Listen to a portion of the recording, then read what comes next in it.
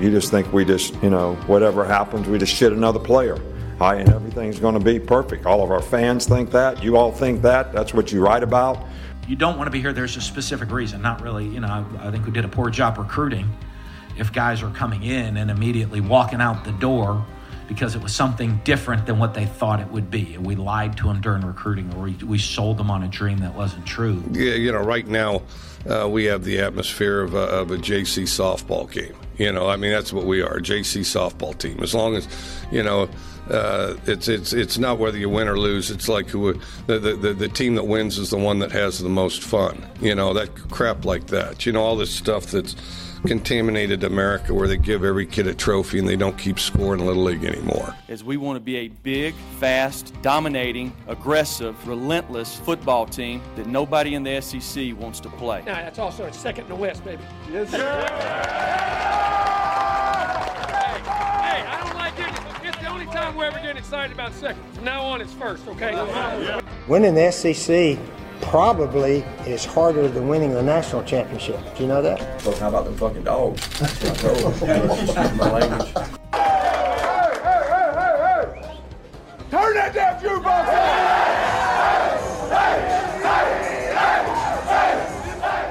Hey, buddy, this beer's for you, Mike, and Cousin Shane.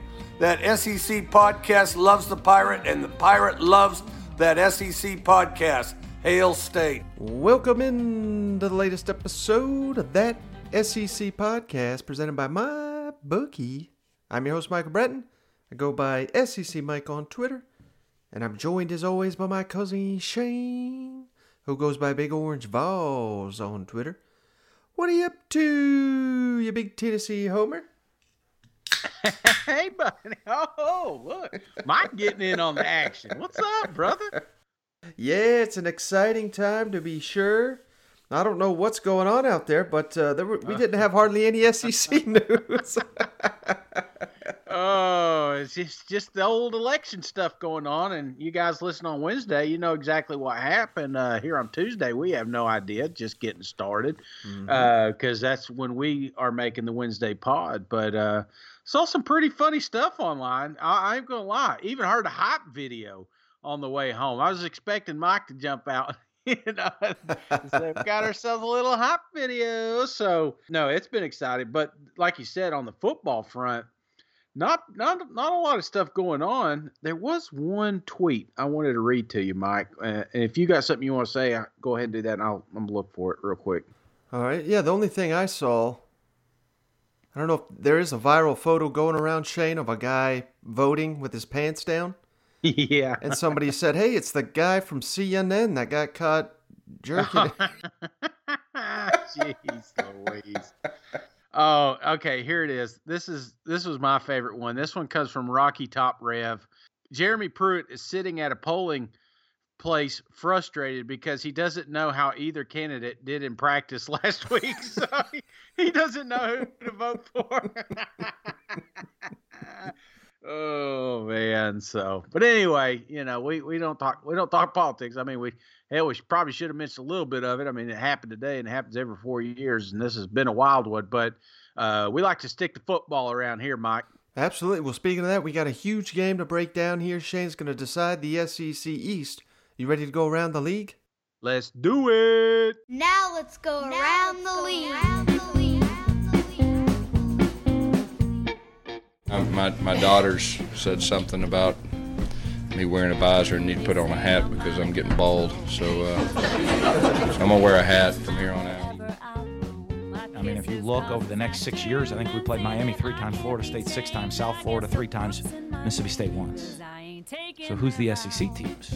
I think it's an injustice for the kids. We should mix those games up, and you should, play more teams from the West. Why don't you start calling around and see if you can get somebody else to play us, and we'll play them. We'll play anybody you can get to play us. At Louisiana, hold on a second. Hey guys! Hey! I'm having a press conference, okay? Thank you.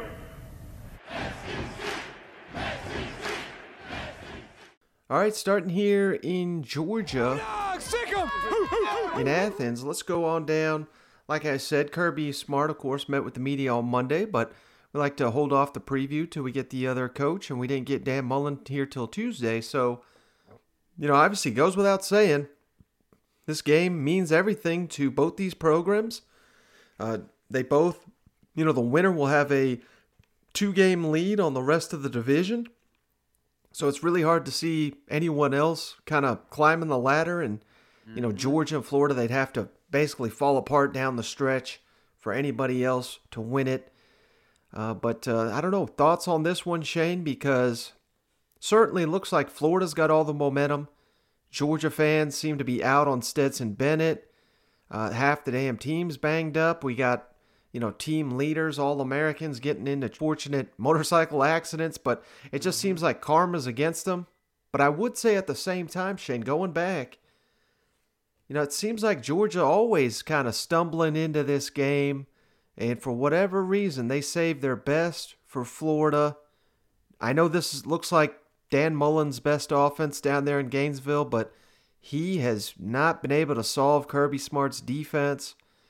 And I know every situation is unique. We got to take into account Georgia's injuries on the defensive side of the ball, but hell, Florida just put a whooping on Missouri after not touching a football for 2 weeks. So red hot Florida going up against a Georgia team that may still have an overall talent advantage.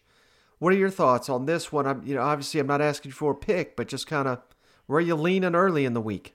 Oh, Mike, I'm feeling like making this one of my – I'm thinking about making this game my lock of the week just by the tweets I've been receiving. Everybody wants me to pick one or not pick one, I should say. But I don't know. It's eerie. It's almost like a sucker bet, like you said. There's so many bad things happening with Georgia Bulldogs. You look at what the injuries. I mean, that's a big part of it. You look at what Stetson did last week. Hell, he only had 4 receptions, 2 receivers. And to put that in perspective, Kentucky had 2 receptions. So, it was a rough week. And I was pissed off at Kirby's play calling and all that. I mean, I know he wasn't the offensive coordinator, but it just felt like they didn't open up. And then you're looking at Florida coming out, fired up, didn't miss a beat off this bye week. And this is going to be an absolute fantastic game. And unlike the West, going into this season, there was a lot of games that we had highlighted. You look at Alabama, Auburn, Alabama, LSU, Texas A&M, Alabama. I mean, it went back and forth on what is going to decide the West. We knew from the end of last season what is going to decide the East, and that's going to be the world's largest outdoor cocktail party. And that hasn't changed, Mike.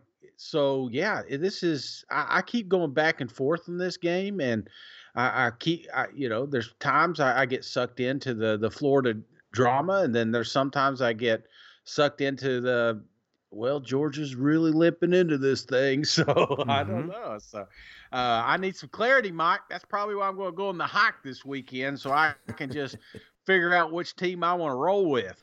Well, let's kick it over to Kirby Smart. Shane talked about Stetson Bennett. They're staying with him, sticking with the little guy there at quarterback. Todd Monken, how much autonomy does he have on play calling and picking the quarterback and stuff like that? On defending Kyle Pitts and on Kyle Trask, just the big season he's having for the Gators. I guess I'll be the bad guy right off the bat here, and I'm not questioning it, but I'm just asking because we hear it all the time. Can you explain to fans what attributes that Stetson has that makes him the better option to start than Dwan and JT? And in regards to JT, even though he is clear, is there anything at all physically that's holding him back right now? The only physical limitations are still, would be coming off the knee, which he hasn't shown a lot of ailments coming off the knee. I mean, he's been out of the brace. He's been able to throw the ball.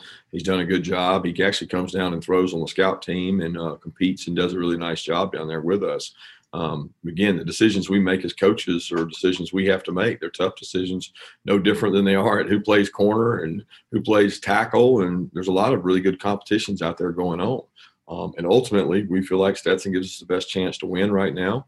And, Dwan gets a lot of work, a lot of reps and competes really hard at that, continues to improve and shows us that he's the better guy, that he would be the guy up. Same thing with JT. JT probably doesn't get as many opportunities as Stetson does and DeJuan does, because he works down there with us some on the scout team. But, at the end of the day, guys, the decision has to be made by us. It gives us the best chance to win, and we do that based on the total body of work, and those are decisions that have to be made.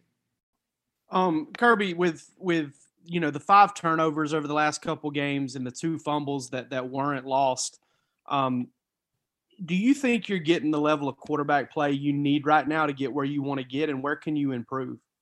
Well, we can improve in a lot of ways. We can improve by protecting the ball, sliding once you make a good decision to run and you get near contact, you can get down. Good decisions with the ball in terms of if you're going to throw it out of bounds, throw it out of bounds. If you're going to hit the check down, hit the check down. But there's a lot of places we can improve. We can improve with our route running, our route communication, our ability to finish blocks on the perimeter when we get the ball on the perimeter. There's tons of places we can improve. Kirby, how aligned are you, you and Todd Monken aligned in terms of, quarterback pecking order, and him being the offensive coordinator? How much autonomy does he have to say, look, I think this guy's better than this guy and this guy should start? I would say he has total autonomy when it comes to offensive decisions in terms of selecting what we carry into a game, play calling. That's what you hire people to do a job. I mean, you turn it over to them and say, hey, what's the best job we can? Now, he has a tremendous staff with great experience. And, Matt Luke is a guy that's got great experience. Cortez, Dell, Hartley, all those guys are a concerted effort in terms of making game plans and making decisions about personnel and plays. And, he's really highly organized, which is what I really like in terms of each coach having a responsibility in presenting to him their thoughts for that game plan of the week. He does a really good job of that. In terms of quarterback play, we're aligned perfectly. We talk about it each week. We talk about it before each game. We talk about it after each practice, and talk about where guys are, what their strengths are, what their weaknesses are, and how we think their strengths can benefit our game plan. And we go through that. We go through that after each game. So we have a lot of communication about it. Kirby, I don't think anyone's done this yet, but how are y'all going to stop Pitts? How do you even match up with him? Well, I mean, he's really a great player. Anytime you play a great player, you got to have a good game plan for. And like you said, I don't think anybody's stopping him. It's limiting explosives, matching up, winning some 50-50 balls. That's what he's best at. It's impossible. If people think you can just double cover him, just double cover him. That's not, you can't do that. They put him in places where you can't double him. And you got to do other things to other people. They got other good players besides just him. And the quarterback knows where to throw the ball to give him a shot. And there's not an easy answer for that. It's not like a textbook answer of this is how you stop him. You're not going to do that. What you do is contain him and hope that you don't get hit on explosives and that the team understands where he is. So, Kirby, I just wanted to ask you about the challenges that Trask are going to present to your defense. Well, experience, number one. There's not, you have some quarterbacks in our league who experience and have seen everything, and you see the maturation of quarterbacks as they play against teams, and they've seen that look, and they've seen, that two trap, that quarters, that quarter halves, that man, that extra overload blitz. They've seen it, and so they know how to attack it. The maturation he's had is he's played in our league now, and once you get that valuable experience, it's hard to trick them. You don't trick guys. They've seen it before. You have to ultimately be able to defend their people with your people. You're not going to win a scheme battle. We got a guy free. You're not going to scheme somebody free. They got to win one-on-one, and you got to cover Kyle Pitts, and Kyle Trask knows that, and he does a good job of finding him and finding the other guys he's got as weapons. So he's a really, really good football player because he has savvy and awareness. All right, Shane. So, I want to just briefly mention the name that all Georgia fans tired of hearing about it. And I only bring it up because I don't know if you caught this, Shane, but on the ESPN college football podcast, David Pollack said, hell, this team is Justin Fields away from being a national championship team. And, certainly Georgia fans have thought that, I'm sure, to themselves, but let's just play devil's advocate with me here, Shane, for a moment here. if Florida were to beat Georgia and win the East, I think you could certainly say that Georgia fans are going to be upset. They felt like, all offseason, Georgia confident that they're going to beat Florida, that they own Dan Mullen.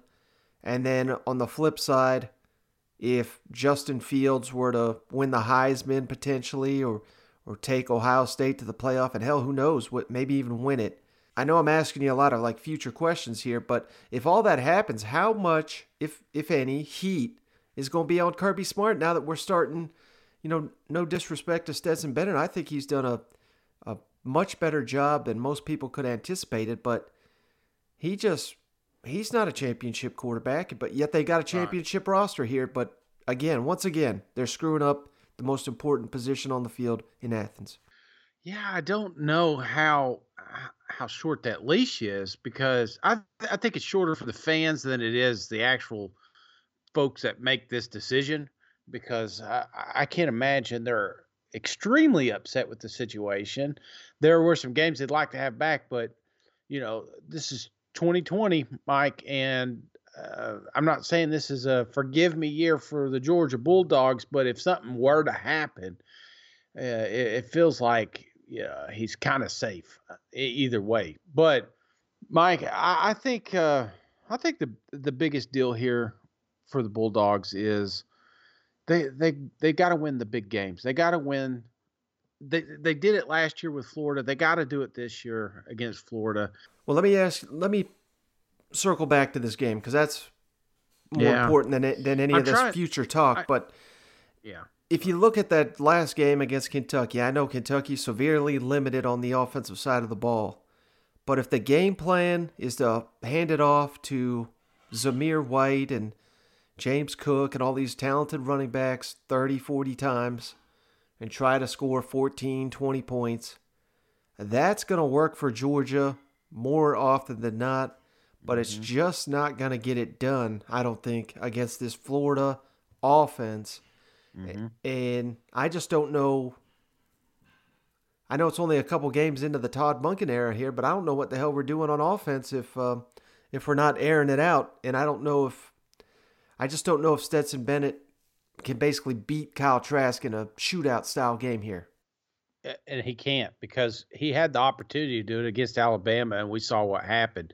If this game gets in any type of a shootout where the defense is no longer a factor and it's relied on the offense, that's why I got so pissed off about the Kentucky game, Mike, is it was a tune-up game for this one. Like you were saying, it seems like Georgia's on a race to 28 points. Soon as they get to 28 points, they're happy, they win. Like you said, 9 times out of 10, that's the facts.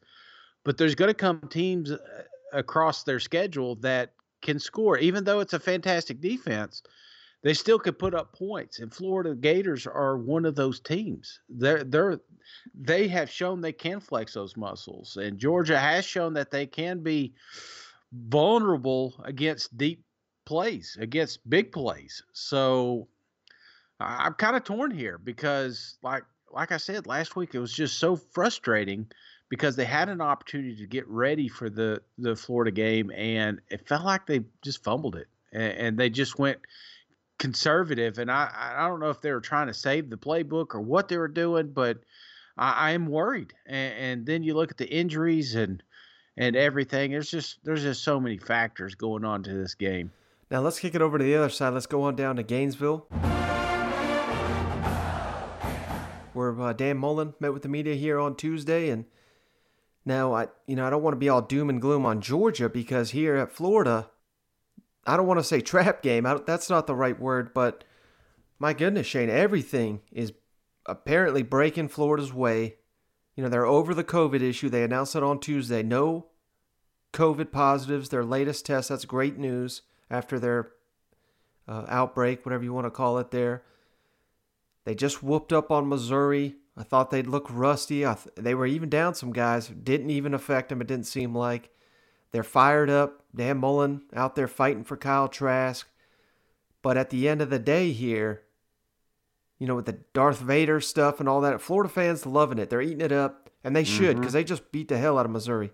But if you turn around and you lose to Georgia, that is playing a former walk-on at quarterback, that is banged up all over the field, that can barely manage an offense on Kentucky, I don't know if Dan Mullen will ever beat Kirby Smart in Georgia if he can't do it now, because we're talking all this bad stuff about Georgia. They're about to win 10 or 11 games, you know what I mean? And this is that's a down year for them, you know what I mean? So if it ain't this year, and we're going to get to Mullen's comments here, but one of them really pissed me off when he was asked about, how big of a game this is, and he goes on about, well, hell, we didn't beat Missouri, and, we weren't asking these questions, but the Florida fan base does not walk around thinking about Missouri during the offseason. They're thinking about Georgia. And you can't be a championship program if you can't get over a team in your own damn division. So I don't know how much pressure is on Dan Mullen and on these Florida Gators to get this W this weekend. This is the last hurdle, or not the last hurdle, but next to the last rung here. This one has been a thorn in their side since he got down there, but this is the time. You look at when Dan first got down there to Gainesville, and you factor, this is what, year 3? Mm-hmm. I mean, this is the magic year. This is the year that they should be. When he took this job, I guarantee he said, "Hey, this is a 2-3 year build, but by year 3 we should be competing for championships." They're here. They've got the talent. They've got the roster for it. And I love how they talk about not mixing things up, and you look what has been working for Florida. You could say the same argument that Georgia. It works on 9 out of 10 teams, but when it comes down to tougher competition, you think about the LSU game last year. You think about the Georgia game last year. It just when things got tough, when things got tight, and the talent was just the same, they couldn't do what they were doing. So Texas A&M kind of exposed that a little bit this year, and I think that was important. They needed that punch in the mouth. They really did, Mike. And it couldn't come at a better time. Like, if you were going to lose, and I was looking at the roster, and I was like, yeah, let's do it to the Aggies so that you can focus on the East. So I think that was a perfect timing. I think the bye week hit at a perfect time. I think Dan is going to mix a few things up here. All right, well, let's kick it over to Dan, talking about the comment that kind of got me heated on how bad they need to beat Georgia, what this game means for his program. He talks about Kyle Trask, how well he's playing, and then this Georgia defense and facing Kirby Smart. Dan, I'm just wondering that obviously when you're playing your biggest rival, every year it's always going to be a big game in the minds of the coaches and the players. Do you feel there is a heightened sense of urgency by the players and yourself because you have not won this game the past couple of years? No, I think every year it's an independent deal. The 2 years ago we didn't beat Missouri, so that I don't think that changed this year's deal, playing them, and so I just think it's usually a big game because it usually has some championship implications in it. But whether we had won or lost last year has no effect on this year's game. Yeah, Dan, going kind of back to the magnitude of this game, I know previous year's games don't affect this year's game at all, but these are the kind of games that can kind of help cement sort of the upward trajectory of the program if they go your way, right? Yeah, well, I mean, obviously our goal is to win a championship, and the winner of this game is going to be in the driver's seat to win that SEC's championship. So it certainly does that. Do you worry at all about kind of keeping your guys level, knowing just the energy and the importance of this one? I thought we had 2 good practices so far, Sunday and Monday. So I think they know. I mean, they want to. Our guys like playing in big games, and I think they're excited to go play in a big game. As a follow-up, how much of a factor do you think and an edge it gives you to have somebody like Kyle Trask, who has evolved into the kind of quarterback that I would assume you think can bring you a championship? Well, I mean, it helps him. He's playing at a high level. He's doing a great job managing our offense. He's doing a great job distributing the ball to the playmakers, limiting mistakes, and shows great leadership within the team. So you need all those things from your quarterback if you're going to have the opportunity to be a championship team. So I think he brings a lot of that stuff to the table. So we're really happy we have him. Okay, that's fair. Yeah. Well, when you look at Georgia's defense, what impresses you the most? What jumps out? The talent level they have front to back. And I don't want to just say it's just players. I think Kirby, they have a great defensive scheme. I think he has a great defensive scheme. They have answers to the questions. He knows it inside and out. They do a good job of putting their guys in great position to make plays. And they're not afraid to tweak. They're different this year than they were last year. But he knows his defense has a great system to put players into position to make plays. They play hard, and then they have talent at every level of the defense. They can put big guys in the game and stop the run. They can put pass rushers in the game to get pressure. They can cover and play man coverage. They can try to confuse you with different looks with a lot of different zones. They mix it up a lot. So they are a very, very good defensive football team, and it's not one thing that makes them a great football team. It's every layer of it that makes them a really good defensive football team. Hey, Dan, there's so much offensive personnel carryover from last year's game in Jacksonville, and same with Georgia's defense. It would seem that at least revisiting those matchups are useful as a reference point for your guys to be able to see, what player A did against player B. How much do you still rely on that game, at least as whether it be a benchmark or whatever? Well, you do some, but we have a lot of new faces out there. We have four of those wide receivers for us are playing in the NFL right now. We have our tailbacks playing in the NFL right now. So some of the matchups are a little bit different this year for us. But it is. I'll be honest with you. You watch. We've done this. We're going to run our offense, and they're going to run their defense. We're not coming up with and throwing everything out. We're going to, and running a whole new offense that we haven't run. We're going to run our offense this week. And I can't imagine them coming up there and saying, hey, we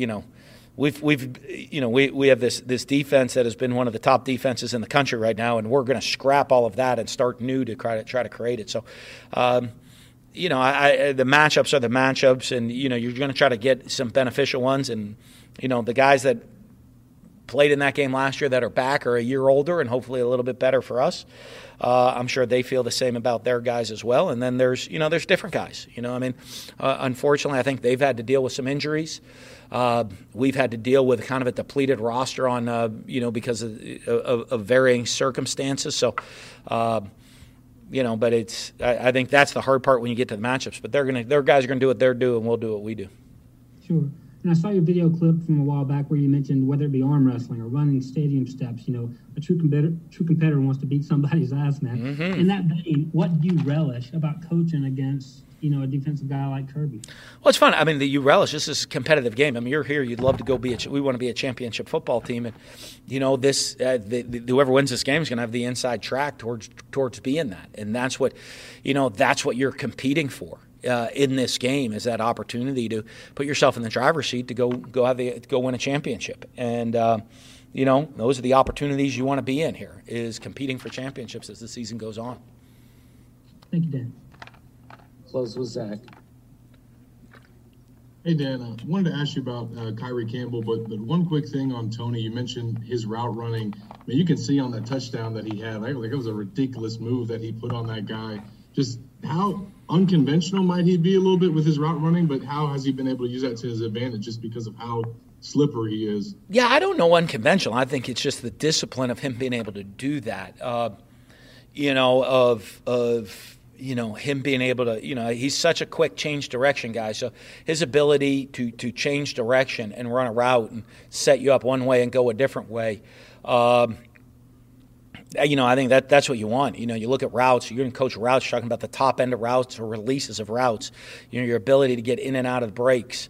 And he's so quick, he's able to do that at a high level. He's really worked to do that at a much higher level. So, that's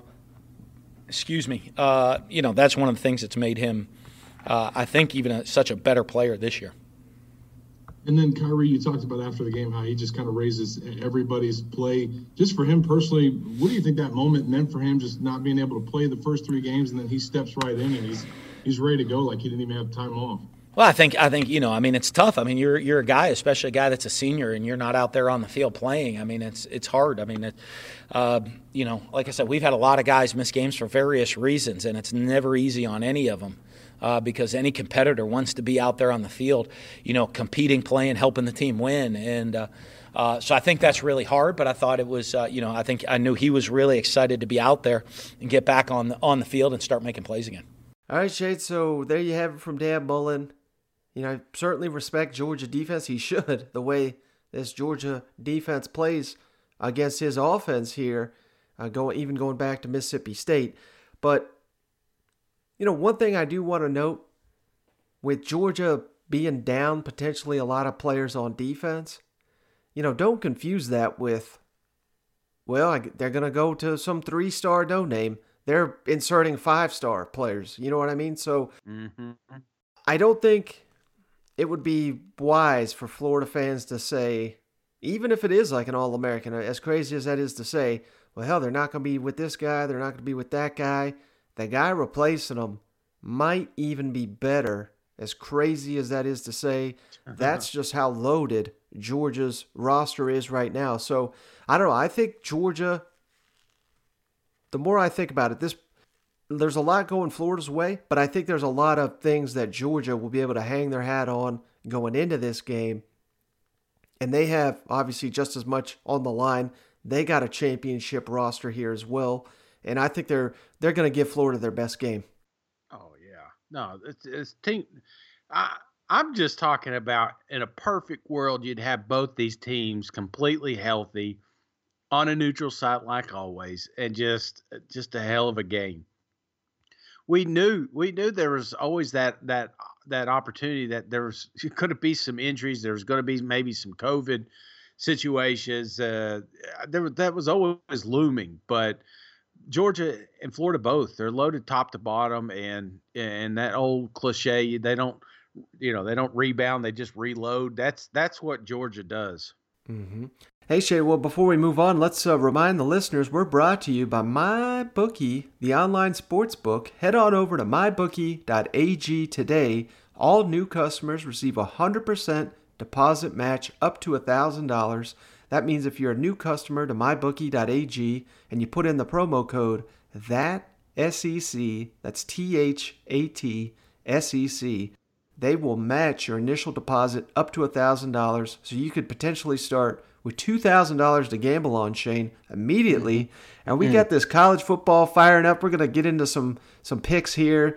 But, man, I'm just fired up that college football is finally here. And the only thing that makes football better, in my opinion, is drinking some beer and betting all these games. So head on over to mybookie.ag. Once again, that promo code is THATSEC over at mybookie.ag. Thousands of cross-sports wagers, props, parlays, all that. Winning season begins today only at MyBookie with that promo code, THATSEC.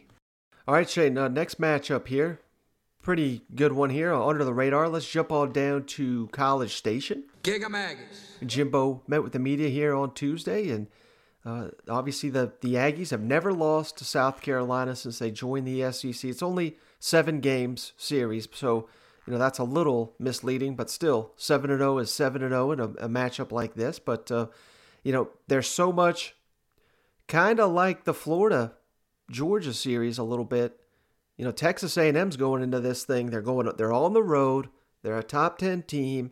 They got people like us telling them they may not lose another game. They're headed to the college football playoff. At this point, it seems like, not saying South Carolina can't jump up and get the Aggies, but I think the biggest issue for Jimbo Fisher and company is just kind of making sure they don't overlook a South Carolina team that's had 2 weeks to prepare for this game. What are your thoughts on that? I mean, if Texas A&M doesn't show up and play as well as they did against Arkansas, could South Carolina get them here on the road? Absolutely, man. You can't sleep on any team, man. We just talked about Georgia. Think about last year. South Carolina, Georgia. Georgia slept on South Carolina, and you saw how that thing turned out. Mm-hmm. South Carolina's better this year, and they've proved it. And I guarantee old Muschamp sitting on there on Wild Island thinking about what he didn't do with LSU. I watching that game between Auburn and LSU, I'm sure Muschamp is just tossing and turning in bed thinking like, why did I not put more pressure on a freshman quarterback? He messed up. That was a coaching mistake. And they got to get back to their roots and running the ball, playing good, sound, fundamental defense is what wins for South Carolina. So I think they get back to that, Mike. They get back to that fundamental play, and still a scary team to face. Yeah, and don't forget, I mean, the team they did lose to was the damn Incredible Hulk version of LSU. Yeah. They did not get the Bruce Banner version of LSU, so I think that Incredible Hulk version is going to sneak up on it's going to sneak up on about half the SEC. So it's all about which one you're getting there. But let's kick it over to Jimbo, talking about what he really likes about this Texas A&M team. On his team, the challenge of having them not overlook opponents down the stretch, on getting opponents' best on the road. And then I thought this was really interesting. The last comment he had, would you welcome back any of the players that have opted out? Good afternoon, Jimbo. Here at the midway point, are there any specific elements that you can point to and say, this is what I really like about this football team? The first thing is our competitive nature, our ability to be resilient, our ability to match up each situation. No matter what happens to us, we keep playing the next play, and we playing together and being a football team. And I think to have success as a team, I think it's very important. Where the offense, if the defense struggles, the offense picks it up. The offense struggles, the defense picks it up, and vice versa, learning to play together. But I love the camaraderie of this team. I think we're learning to be a physical football team. I mean, we're trying to be more physical up front, being able to control lines of scrimmage, and at times we do, and times we don't. I mean, it's tough in this league, but I think I do like that ability, have balance on offense. Our front guys on defense staying physical to be able to do that. And our kicking game's been pretty sound throughout what we're trying to do there. We're kicking the ball where we're supposed to kick it, punting it, hitting our field goals and PATs and return games. So in that regard, we're doing a good job, and it's got to continue to get better. Jimbo, if I could piggyback on that, you certainly had teams before that were highly ranked. How do you approach that with your team? The guys are looking at the top 10. They're hearing all the what ifs and all the scenarios. What do you approach that? What do you tell them? Don't listen to the poison. You're going to believe us, myself, and the staff, and everybody around you. Are you going to believe people out there who are just writing things? And I don't mean they're going to write a story whether you, like I tell, they're going to write a story if you win. They're going to write a story if you lose. It's going to be benefit. They win both ways. There's no offense to that. We live in our own little world, and I always play. Why were you not having success? You always look at that. But I ask them, why are you having success? Because you block out the clutter. You play one game at a time. You live one day at a time. You do what you can do today, go to bed, get up, get ready to play the game this weekend. And that whole process puts you in position to have success. Doesn't even mean you have success. You have to go play. And that's what you keep reminding them each and every day. You always do that because anytime human nature is to have complacency. Human nature is not to grind things out. Human nature is not to push to be great. It's to do well, take a break. I need a little break, and then we'll get back at it.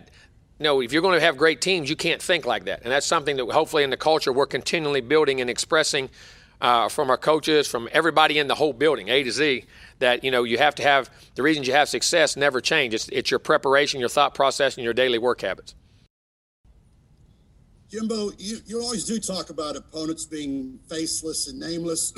But I wondered about the flip side. In your time at Florida State, you had a lot of top 10 teams. Going on the road, particularly, do teams play harder because of that ranking? Did you find out it's a little tougher or not? Yeah, when you become a target or you have success, like we did down there for a long time, we definitely did. I mean, our teams are laying it out there. I mean, they can make a name, they can make a season, they can start a program, and I hope we can get A&M to be that point. That's what our goal is, that everybody wants to play their best against us, which they do in this league anyway. But, I mean, if you're being ranked and doing the things you got to do, but that's something we can't worry about. You got to expect the other guy's best no matter what. It's going to be tough. It's going to be hard, and you go. But, yeah, that you become a target. If you do it for a long period of time, there's no doubt. I mean, that's just human nature. But you as a competitor, you got to assume somebody, no matter what's going on in the game, they're thinking that way about you.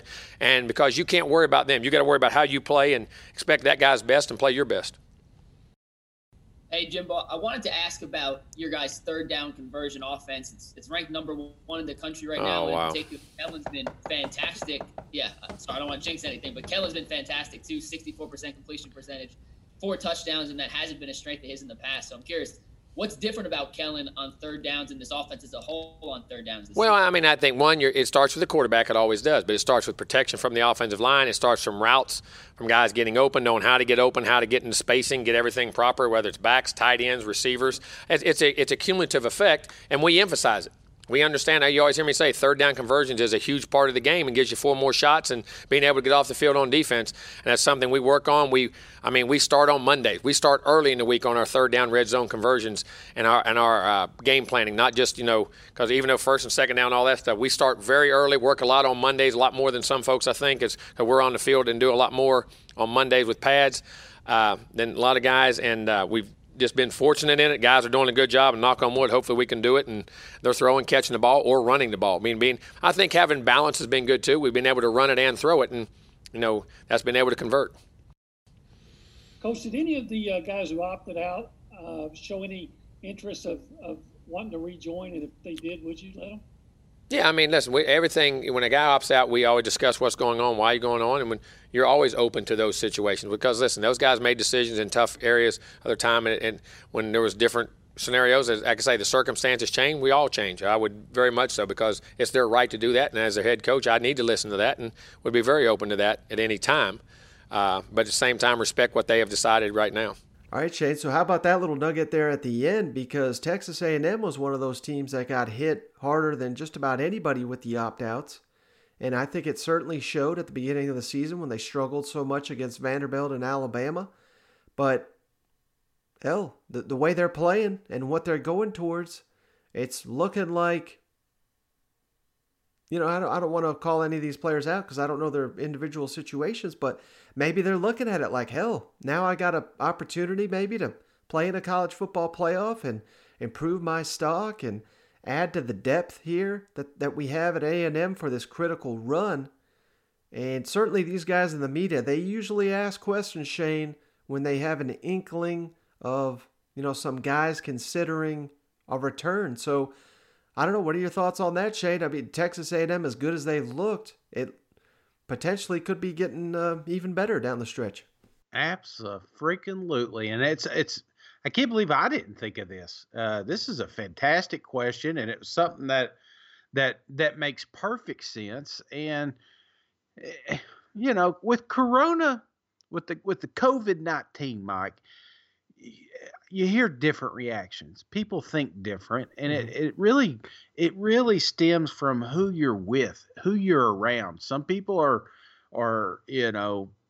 just pro-COVID, like, I don't want to say pro-COVID, but like just you got to be really careful because if it gets you, there's that crowd, and then there's those that just thinks it's a hoax, and you get it, and you get a little cough one day, and you're back to work the next day. There's those types of crowds, and these boys, when they had to make a decision, could you imagine making a decision that could affect millions of dollars and say, you know what, I don't want to be around that. I'm not blaming them because I've seen both sides of the spectrum here. So, but now, we're halfway through the season, Mike. We're halfway through, and this thing ain't slowing down. They are making this thing work. We're going to have college football playoffs. I'm almost 99% sure that we're going to have the college football. There's no slowing this thing down. And yeah, so now the boys are like, wait a minute, this thing maybe. Right. And if I can, your comments there, I agree 100% with you. And we got to remember, this is all new for everybody. Yeah. And when this was going down, like you said, information, sometimes you don't know who to trust, how safe this thing is. And I think certainly we have enough evidence where we've lost a couple games, but I think that's kind of good. That shows that they're taking it seriously. They're doing the testing and following the issues like we've had at Florida and Vanderbilt. We've got those under control. And to my knowledge, no one is seriously ill or hospitalized. So they're handling it properly. So if I'm a player that opted out, and there were quite a few on Texas A&M's team that if they were making strictly a business decision, where they said, well, I'm just going to go to the NFL, I really feel bad for them because I think they got misled on their stock, if that makes sense. So absolutely, they may need to come back if they have hopes to play in the NFL, which I assume they do, because that's part of the reason they said they were opting out, to prepare for the NFL. But there is no preparing for the NFL like playing in these games. Improve your stock, particularly against elite SEC competition, against potential college football playoff competition. That's how you're going to improve your stock. And I'm not judging anyone for their reasons, and if they stay opted out, I'm fine with that as well. But I think it might be best for everybody, all parties involved, if they come back, and I'd love to see it. Yeah, me too. I'm all for it. And if these boys, if they want to come back, let them. Open arms. All right, Shane, so let's jump on down to the other side of this one. Let's go on down to Columbia. Will Muschamp met with the media here on Tuesday as well, and he's in an interesting spot because they just got blown out by LSU, and the fans are ready to fire him again after 2 consecutive wins. They were looking good. Now they're on their way out. So this is just going to be a week-to-week proposition, but certainly after, they really put it to Auburn. I think it's fair to say that. They out-physicaled them, out-toughed them, and hell, that was the team that just beat the hell out of LSU. So you just don't know what you're getting with these teams this year. That's part of the reason I'm blaming my terrible picks, because you just don't know who's going to show up. But if that good South Carolina shows up, if that tough, physical South Carolina shows up, if Kellen Mond has one of his inconsistent performances, which guys like J.C. Horn and Israel McQuamu, and we've got Ernest Jones on defense for South Carolina. We've got some good players here, so it's we ain't going up here against Division II Northeast State. You know what I mean? We're going into the South Carolina, Columbia, South Carolina. It's a tough place to play. I know South Carolina fans, the ones that are out on Muschamp, don't want to hear this, but hell, he could cool that damn hot seat in a damn hurry. He gets another. He's already got a win over a top 10 team this year. He could get himself another one here on Saturday, and all of a sudden, I think the hot seat's off if he can beat Jimbo in Texas A&M. What are your thoughts on that? Oh, dude, you kidding? Without a doubt, you beat Texas A&M. They're back on the bus. So, I did want to ask you how short, because they asked Muschamp about the other quarterbacks. How short is this leash now going into this game? Well, because Muschamp is coaching for a job, and the last thing you want is the fans pissed off that you're not willing to make a quarterback change if needed. Right. Well, there was a rumor. And I think it was nothing more than just a rumor, but there was a rumor going around saying Luke Doty was going to be the starting quarterback. So I think that's why the first question Muschamp got was, hey, Colin Hill still starting? So he put a damper on that pretty quick, but it sounds like Doty may be number 2 now on the depth chart.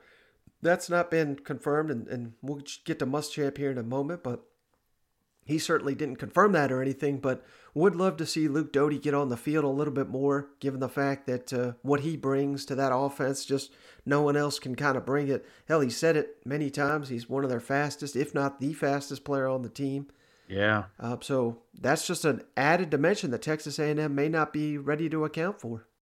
Yeah, definitely. And I don't want him just to be, the wild cock. I want to see him out there actually being a quarterback. So if he does get some playing time, I hope he does. I hope they work him into the game at some point, just to get a little bit of action and keep A&M off kilter there. It'd be nice to see some quarterback play too. Well, let's kick it over to Muschamp, who talks about the quarterbacks. He talks about Kellen Mond and the Texas A&M running game, and on his good buddy, old Jimbo Fisher. Hey, Will, is the plan still to start Colin Hill at quarterback on Saturday? Yes. And did you and Mike have any discussions about giving another guy a look? Just how did those go over this bye week? Well, Ryan and Luke both got a lot of reps, and I thought both guys did a nice job and continue to improve and get better. And we feel like Colin gives us our best chance to win. Hey, Will, I wanted to ask how much were you able to see kind of from Luke in terms of just obviously third stringers don't get a lot of reps during regular game week? How much more were you able to see from him over the bye? And Do you feel like his role changes at all coming off those first 5 games? Well, he continues to improve. He's been very impressive as far as the different things we're asking him to do, because he's obviously different from Colin and Ryan athletically. So there's some different things that we're asking him to do at the quarterback position as opposed to what we're asking Colin and Ryan to do. So, but I think he's continued to progress with that package and has done a nice job. Hey, Will, what concerns you the most about Kellen Mond when you're preparing to face him? Well, I think experience, number one. I think that the guy's going to, seen a lot of looks and his experience as a player. He's got legs. He can hurt you with legs. He's obviously very accurate with the football. He was 21 of 26 the other night. So I think he has a very good understanding of what they want done offensively.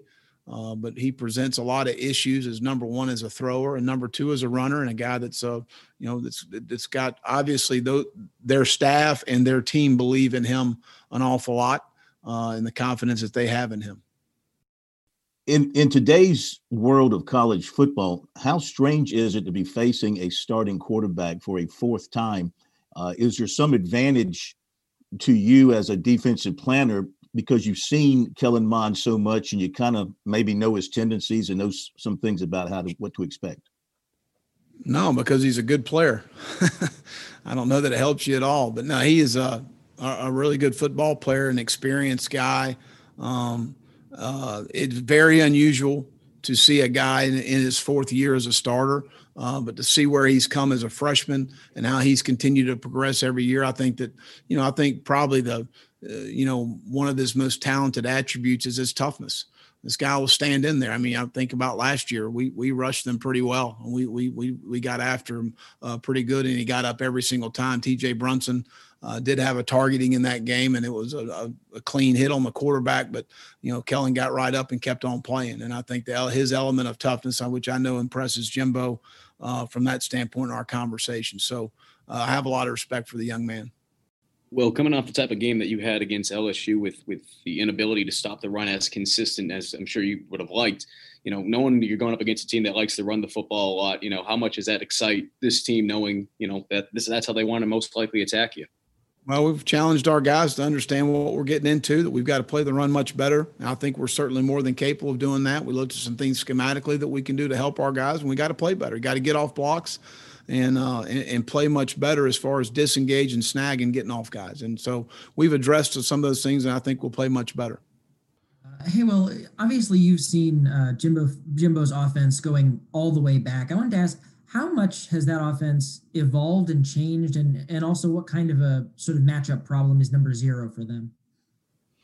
Well, Smith is a very difficult guy because he can obviously play running back, and they can create some 2-back sets with him, as opposed to when you're thinking it's going to be a 1-back set. So that does create some issues for you. And I think he's very, he runs extremely well, but the guy competes really hard when he gets the ball in his hand. He really runs hard, and he's quick. He's shifty in space and a very difficult guy to get down in space. We've got to bring our feet on him. We got to wrap him, but he is a good football player. I think that we all evolve and change, but I know philosophically, Jimbo believes in the run game. He believes in the play action off the run games. So whatever he's building from that and whatever he feels like is best suited for his offensive line and what his back's like, and then the play actions off that, there's a lot of carryover probably through the years in the passing game that I would say is similar, but he's not a guy that focuses on plays. He focuses on players. He's going to focus on trying to get the ball to 85, to 0, to his backs. And that's something that always stuck out with me with Jimbo is it's not about plays. It's about players and what we can do to get guys the ball. And so, again, he does a very good job. All right, Shane, so check out these stats. I worked these up real quick right before we got on the show here. But Kellen Mond, during his career, he's faced Texas A&M 3 times already. 8 touchdowns, only 1 interception, 737 yards. And, no, I'm sorry, that's his stats this season in the current 3-game winning streak. And they're basically the same during his games against South Carolina. 733 passing yards, 2 touchdowns, 167 rushing, another touchdown.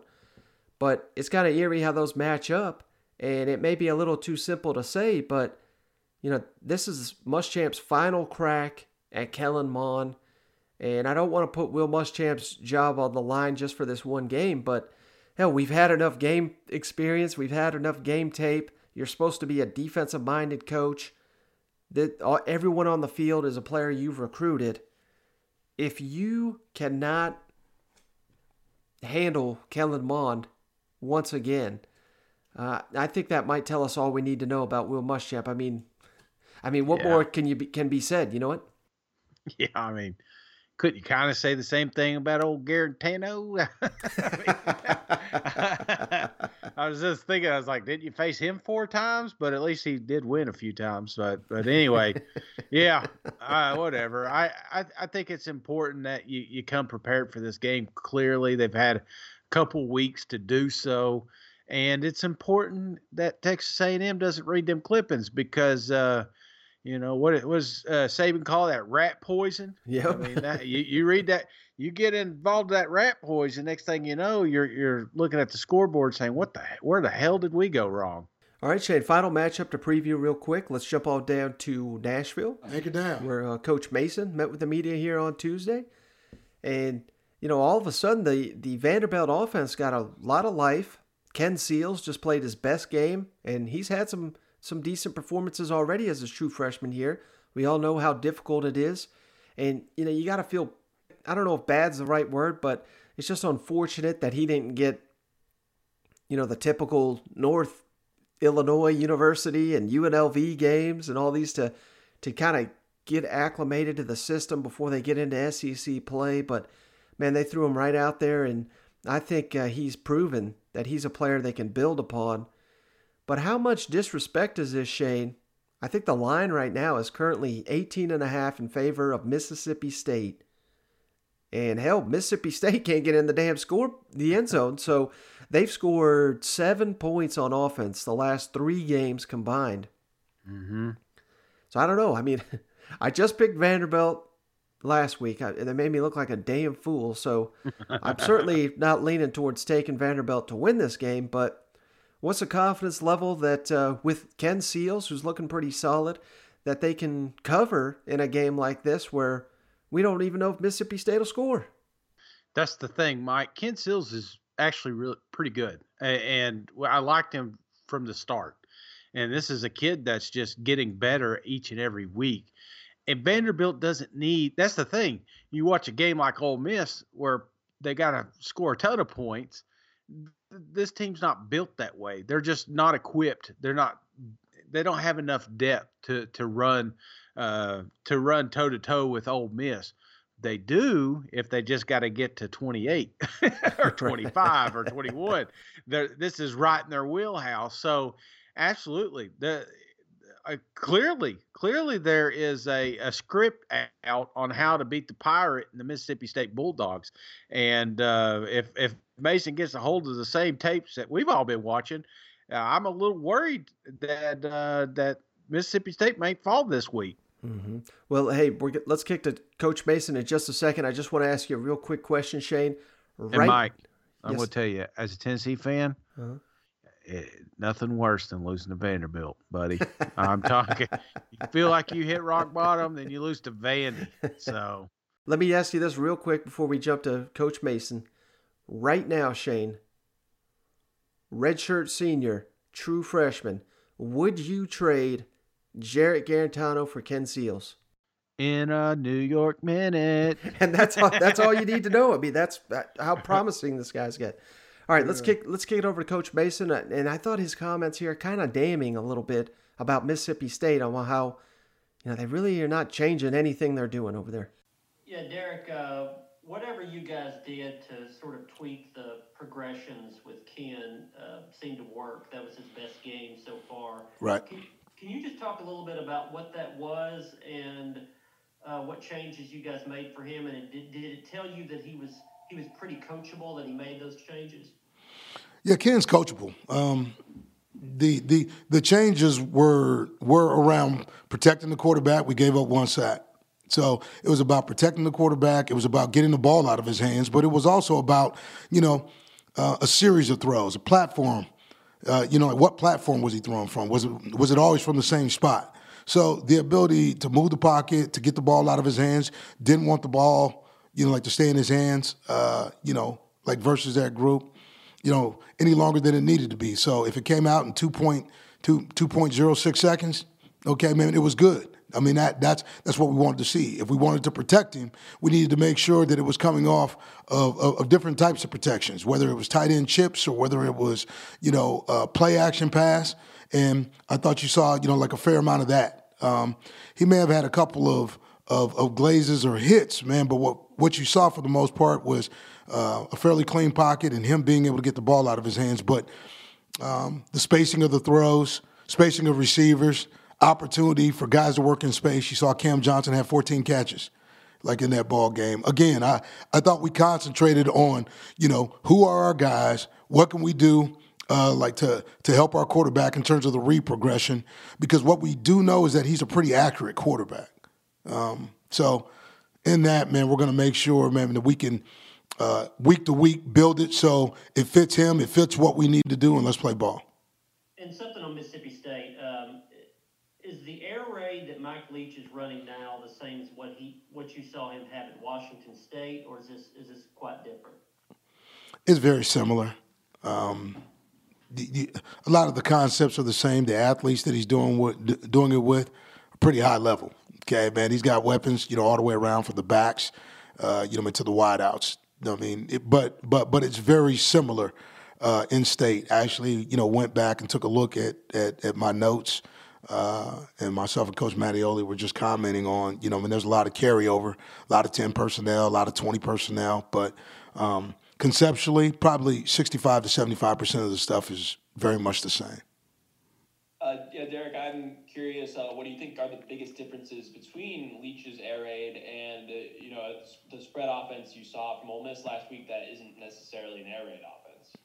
Yeah, I think Ole Miss, I think they're both semblance of air raid, because again, when you look at where Lane was, his last stop was at FAU with Kendall Browse. That was purely air raid. Like a lot of those concepts were purely air raid. So I think looking at the two, they have similarities. We've got to be better at some of the things that we talked about. And again, it's not really about talking about it. We got to make it show up. Okay, man, playing top down, you got to be able to tackle in space, the quick screens, you got to set edges, and really more so, like with Lane had a ground game that he was going to stick with. Not saying that Leach won't stick with it, but what the tape tells you is that he wants to put the ball up, and they're going to run the ball a fair amount, enough to keep you honest. Lane could find himself being a little more 60-40 where, Coach Leach is sometimes 80-20, and that's really what it looks like.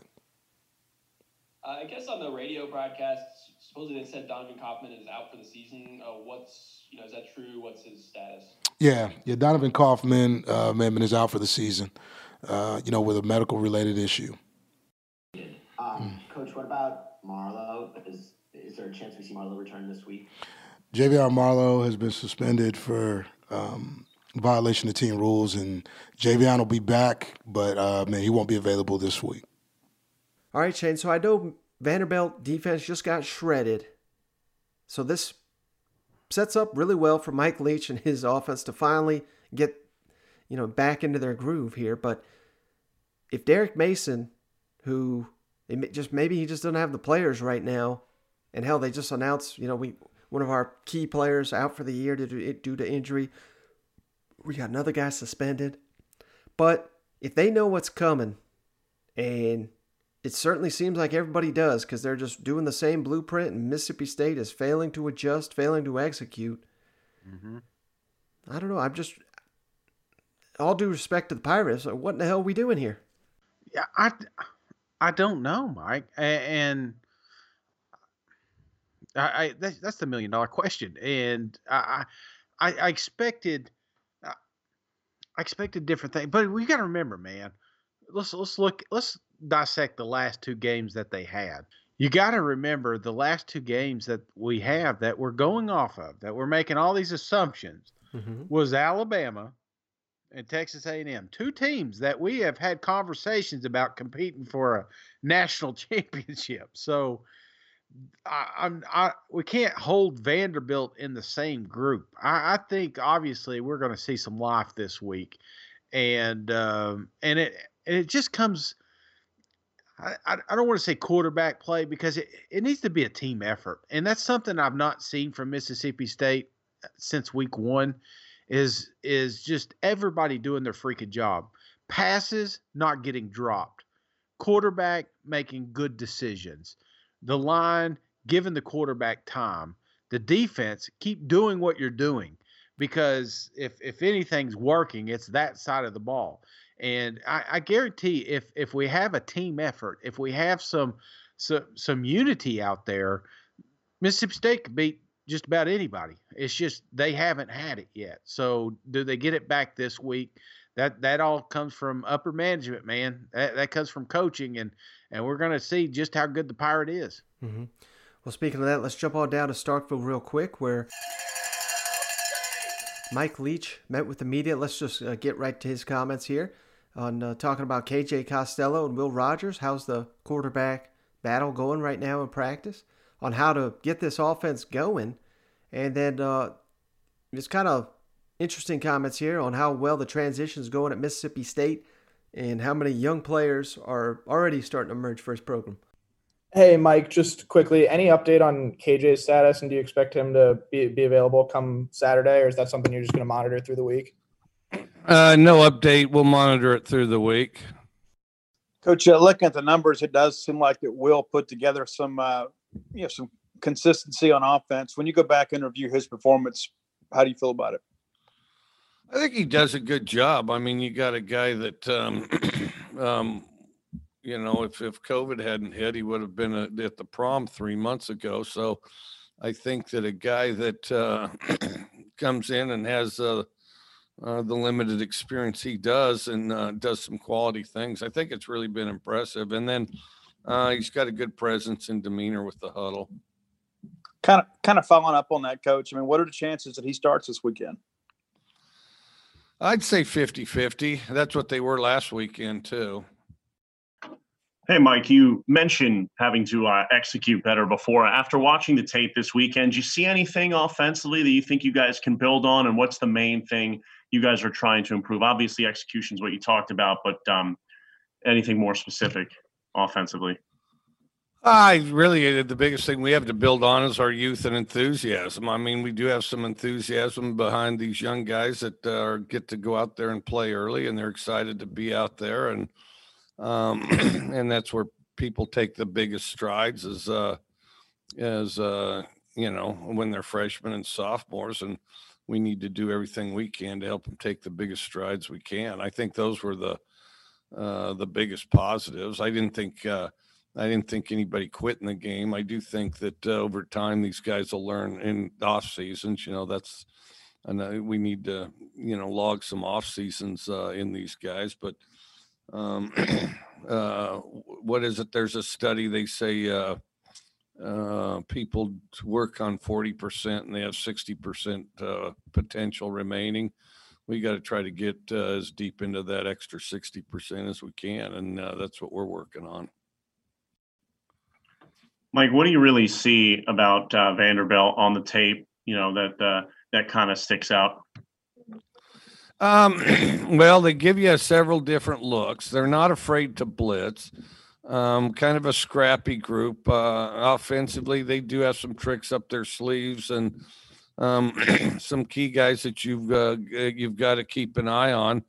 And, like a lot of teams in the course of this year, they'll because this has been kind of a disjointed year from one year to the next, or not one week to the next. You'll see things that you didn't see the previous week, but we're kind of on the fast track given the schedule this week, so I haven't seen as much of them as I've usually seen going into this press conference, but just a good quality SEC opponent, and we've got to prepare to the best of our ability and be our very best in order to play. So, but the bigger thing is I'm worried about our growth because that's what we can impact and control. I mean, you expected some kind of transition. I mean, has it kind of gone the way that you thought, just little by little, game by game?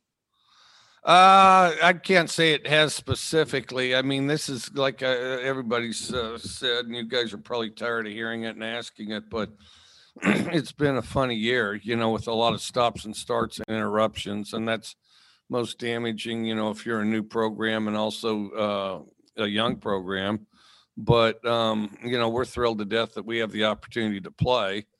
And to be perfectly honest, without, our conference and probably the ACC, they may not be even having football this year. So I'm thrilled to death that we get to play, because our players definitely need the experience to develop both now and for the future. And so I'm excited about that. But, get as much done as you can each day. Keep growing, keep getting better. And I think the best is yet to come, but we want that to come as quickly as we can. And we do have an excited group, and they really do. One thing when players, when they graduate or when they leave, the thing they miss the most is the guys, is the locker room, and you can kind of feel that energy and growing more and more in ours too. Coach, you mentioned both Will Rogers and Jaquavius Marks today, both freshmen. Despite the struggles so far this season, how much encouragement do you have that some of the key contributors on this team so far are true freshmen in terms of building the future of this program? Well, it's great for the future. I mean, the hard part's now, Yeah, it's fantastic for the future. I mean, I don't have a roster in front of me, but our second Z, young guy, our Y, young guy, both running backs, young guys, one of our quarterbacks, young guy, and then JC guy at X, and young guy behind him, and then you go through the offensive line, 3 to 4 young guys depending who's playing, and then one experienced guy. So I mean, it bodes well for the future, but you scratch and claw right now. Now the other good news is they're getting reps now that guys at other places wouldn't necessarily have, because they'd be playing behind somebody. And so, by the time they hit their junior year, they'll have, in some cases, 2 full years experience, All right, Jade. So I always kind of chuckle a little bit when you got these coaches talking about how bright the future is and everything. And usually you're getting that when a guy's, sitting on a hot seat and he's trying to say, well, look what we got coming. But I'm a little worried, I guess, that Mike Leach we're halfway through year 1, and this is the conversation we're already having. Any concern for you after hearing these comments? Well, concern, yes, but it's just because I expected more. It's just they came out so strong, Mike. You just beat the national champ, and that's tough, man. I wonder if the Pirate wish he didn't win that game sometimes. If he didn't climb up on the bandwagon and make a spectacle out of the team, because it did put them on the map. People were looking at them, and now they're judging them. And each week you see them go against teams like Texas or Texas A&M and Alabama, and it's not coming out the way week 1 did. It's just they set the bar really high, and then you got all the stuff going on in behind the scenes with the players opting out and the locker room. It sounds to me a little bit in turmoil there. There's that's going on, and you're going to have that with any job that you come in and take over. So you look historically, Coach Leach struggles his first year. So I'm not in a full-blown panic here. They need an off season. They need some of his players in there. They need this team to realize what he's trying to accomplish. And like I said, they just need to play together. They need a buy-in. We've got all these opt-outs, and if there's still some ones hanging out there that's thinking, got 1 foot in, 1 foot out, get them out, Mike, because it's time that we come together as a team and improve on the future. This 2020 is a tune-up season for Mississippi State. Mm-hmm. You're not going to gain, you're not going to lose anything, but during these next few games, they need to focus on development so that they can be prepared going into next season. Yeah, and final thing, because I feel like I was a little harsh on Mississippi State, go back and look at what Mike Leach did at Texas Tech and Washington State. They were pretty awful out the gate. Yeah. And it took time to adjust. And once they got that buy-in, I think even if you go back to Washington State, I believe it was they had like an all-conference receiver or something. He left in the middle of the year, just like Kylan Hill, who I forgot to mention, officially announced his opt-out today on Tuesday. So I'm sure Mississippi State fans heard that noise, but he's headed to the NFL. So that's certainly a blow, but expected news there. But hey, I think brighter things are coming, and once again, this is a program that really could have used some of these cream puff games to figure this thing out before they got into the SEC schedule here, and once they get back to that, I think they're gonna be a lot better. All right, guys. So Shane has got his in-laws beaten down at his door, from what I understand. So I really appreciate him jumping on here, but I want to get him off here. I know they've got a big night over at Cousin Shane's house. Anything else, buddy, before we get off here? No, it's just my wife loves this shit. She loves this politics stuff, and it's like, how the World Cup's every 4 years. This is her World Cup, so I gotta get out here and cook some quesadillas and watch this election stuff. But I appreciate you doing all the work, Mike. Hell, you had all this stuff ready for me. I jumped on, and I really do appreciate that. I appreciate the fans. A lot of you guys are jumping on here to get away from this political stuff, and that's what we're here for.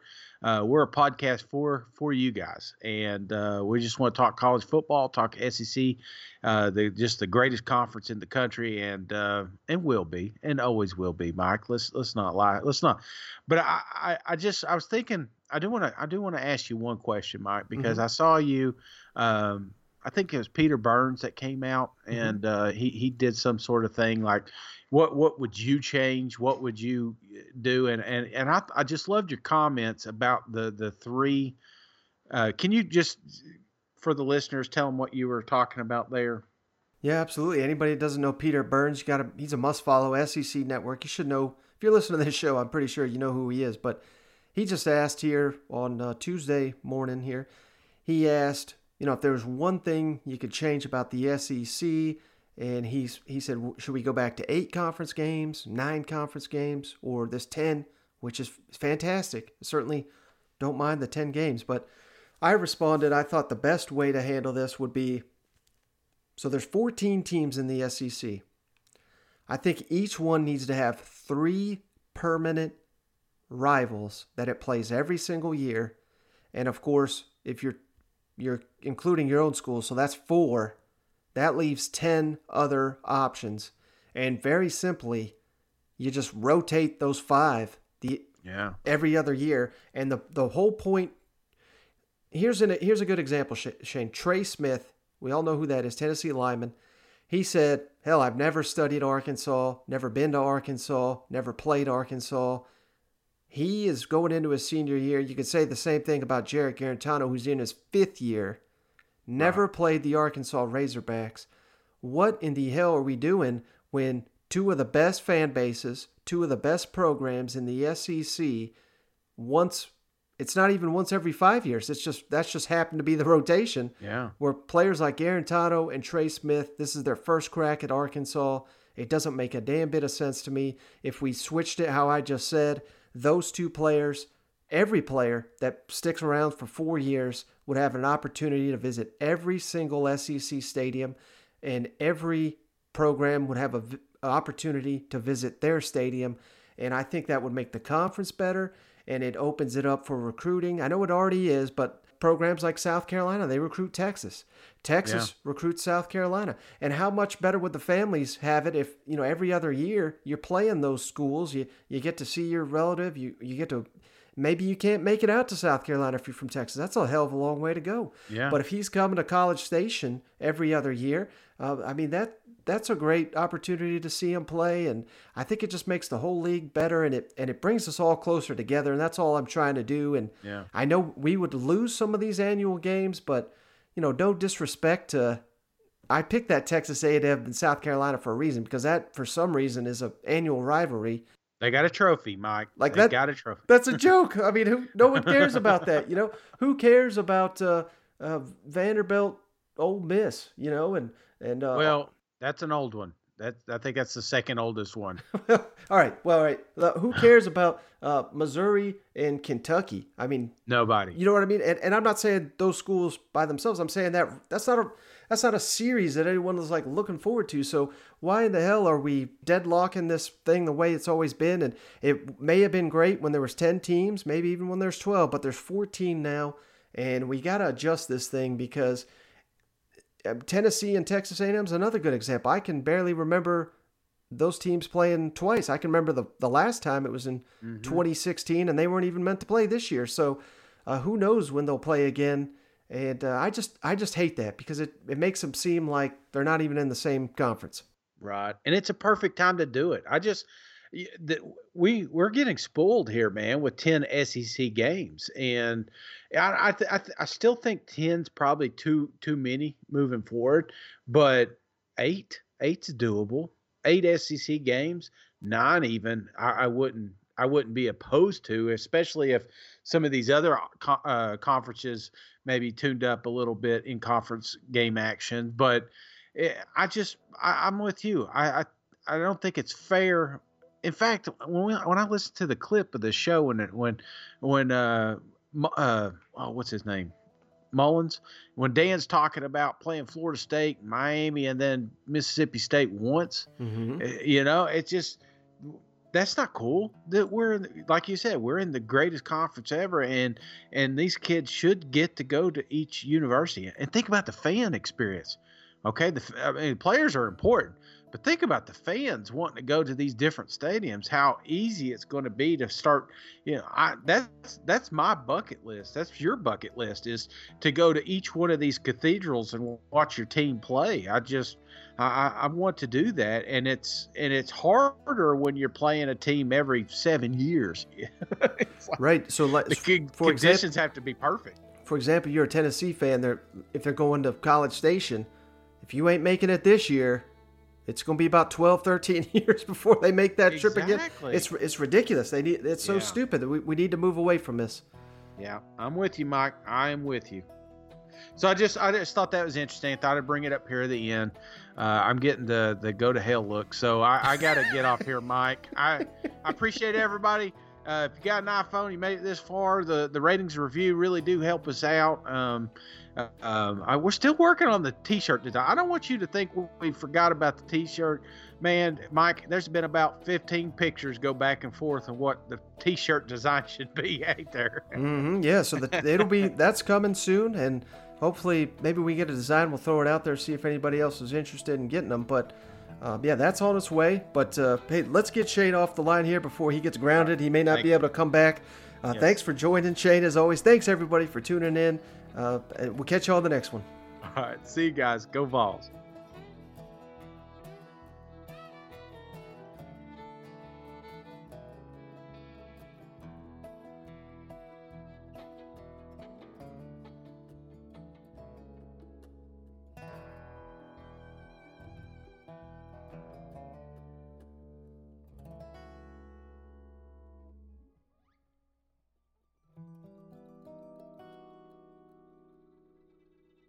And then this Georgia defense and facing Kirby Smart. You got a little nose whistle there, Mike. Oh, sorry. Yeah. I've been doing below. I was about to say. The old election day lines, huh? I got a lot of money on this one. All right, Shane. I hope he's wearing a red tie, man. Hey